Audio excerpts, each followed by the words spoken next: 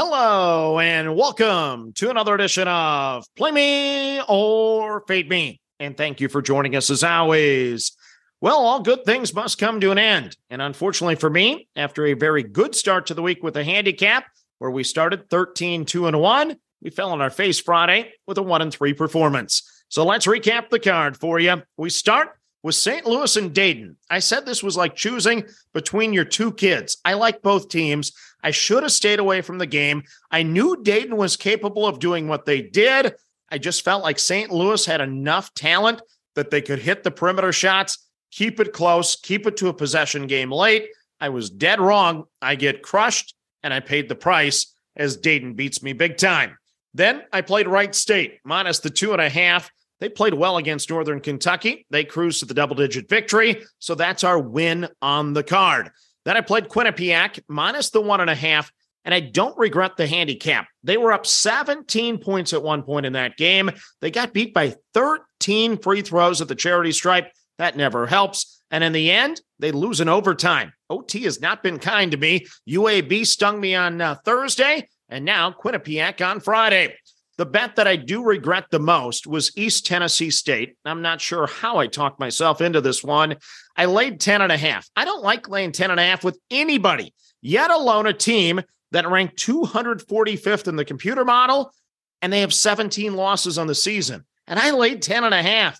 Oh boy, that was a regret there. I admit that. Then on Twitter, thank you for the votes. Unfortunately, I didn't give you a good card. You picked St. Louis, so we get to lose on them twice. Our OPP plays, we cash on Youngstown State, we lose on Xavier, and we still have one wager pending on Nevada. I'll post all the official results in the show notes. But now let's get to the card for Saturday, and I can guarantee you that I will not be laying 10.5 with any team today. We start in the Pac-12. It is Utah minus the 4 against Colorado. So the Utes ended their two-game skid with a 15-point win over Cal on Sunday. Utah is now 16-9 overall. They're 9-5 in the Pac-12. They're 11-3 at home this season. Colorado swept the Bay Area schools, beating both by double digits, including Stanford by 22 points. The Buffaloes are now 6-8 in the conference. They're 14-11 overall. Colorado has some excellent numbers on defense. They rank 19th in the country when it comes to efficiency. Utah, by the way, they also have a solid ranking with a 30th overall. The big issue for Colorado, they've struggled on the road this season. They're just 1-7. They even lost to Cal and Grambling on the road. That's not good. All 7 road losses have been by 4 or more points. Both of these teams do have upside. Colorado beat Tennessee this year. Utah beat Arizona this season. But I'm going to back the home team. Minus 4. I'm with the Utes of Utah over Colorado. Next up in the Pac-12, it is UCLA. Minus the 2.5 at Oregon. So after seeing ranked team after ranked team fall on the road, it would be easy to back all the home teams, but I just can't do it in this one. UCLA ranks 3rd or 4th in most power polls. Oregon ranks in the low 40s. The Ducks are 11-4 at home, including the big win over Arizona, and they're coming off a nice 18-point victory over USC to improve to 9-5 in the conference, 15-10 overall. Injuries didn't help the Ducks early in the season, but they do still have some ugly losses to UC Irvine and Utah Valley at home. The Ducks have won their last 3 against the Bruins in Eugene. The Bruins have already lost road games this season to Arizona and USC, but I still like this matchup for UCLA. The Bruins rallied from 6 down at halftime in the first meeting against the Ducks to win by 9. The Bruins just shot 40.6% in that game, compared to 49% for Oregon. So the stat to remember here, the Bruins had 16 offensive rebounds in that game, so they were able to pound the glass. Oregon is healthier this time around, but this line is still a little light in my opinion. The Bruins are 6-2 on the road. I trust this veteran team, so give me UCLA minus the 2.5 at Oregon. Next up, we go to the Big 12. It is Kansas minus the 3 at Oklahoma. So no conference is better top to bottom than the Big 12. Exhibit A, once again, was Oklahoma beating Alabama by 24 a couple weeks back in the SEC Challenge. Since then, the Sooners have dropped 3 consecutive games. They're just 2-9 this season in the Big 12. They're 12-12 overall, and they're only 7-5 at home. The Sooners have lost 4 straight to the Jayhawks, including a 4-point loss this season. They lost last year by 2 points and 3 points, so good competitive games. Sooners are a little scary in this situation. It's a rivalry. It's a revenge spot. They have 3 consecutive losses. They have the home court advantage, and they have the talent to crush the number 2 team in the country like they did to Alabama. On the other hand, I've been a Rock Chalk Jayhawk fan all season long. This line feels a little light to me. Kansas shot only 37% in the first meeting compared to 47% for the Sooners. Key stat once again, the Jayhawks were able to win on the offensive glass with 12 rebounds.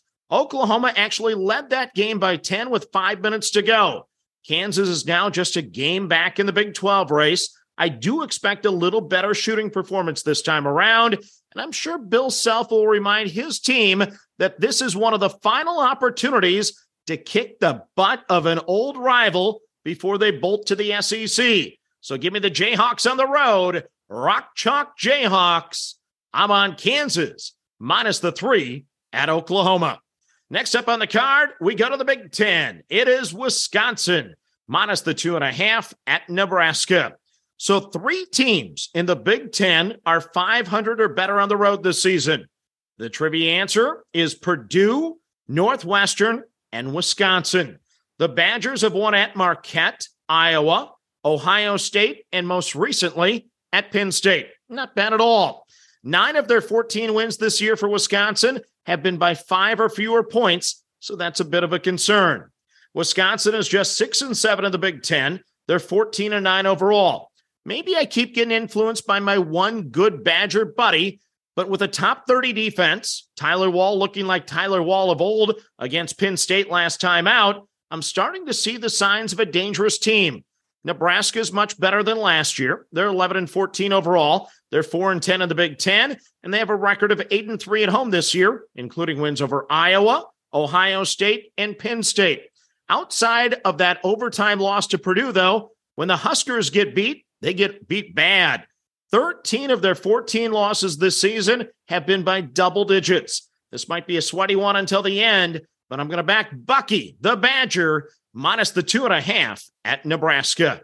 Then the 2 final plays I cut, they might be OPP plays on Twitter on Saturday, still to be determined. I cut Louisiana, minus 2 at Troy, and I cut San Jose State, plus 5.5 against Utah State. Those were my last 2 cuts. I just wanted those on the record. I did not go with the large card today because, unfortunately, I was so hot to start the week. I didn't want to add more to the card today, coming off a losing day, so I kept it at 4 games. But I would be on Louisiana, and I would be on San Jose State, potentially, once again, with those OPP plays. I'll post those on Twitter, probably about 10, 11 in the morning Central Time anyway. But let's recap the card for Saturday. Our official plays for the podcast.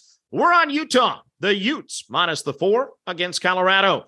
I'm on UCLA, minus the 2.5 at Oregon. I'm on Kansas, Rock Chalk Jayhawk, minus the 3 at Oklahoma. And I'm on Wisconsin, minus the 2.5 at Nebraska. So that's your card for Saturday. As always, manage that bankroll. Don't chase money. Have fun, and let's cash some tickets together. Good luck, everyone.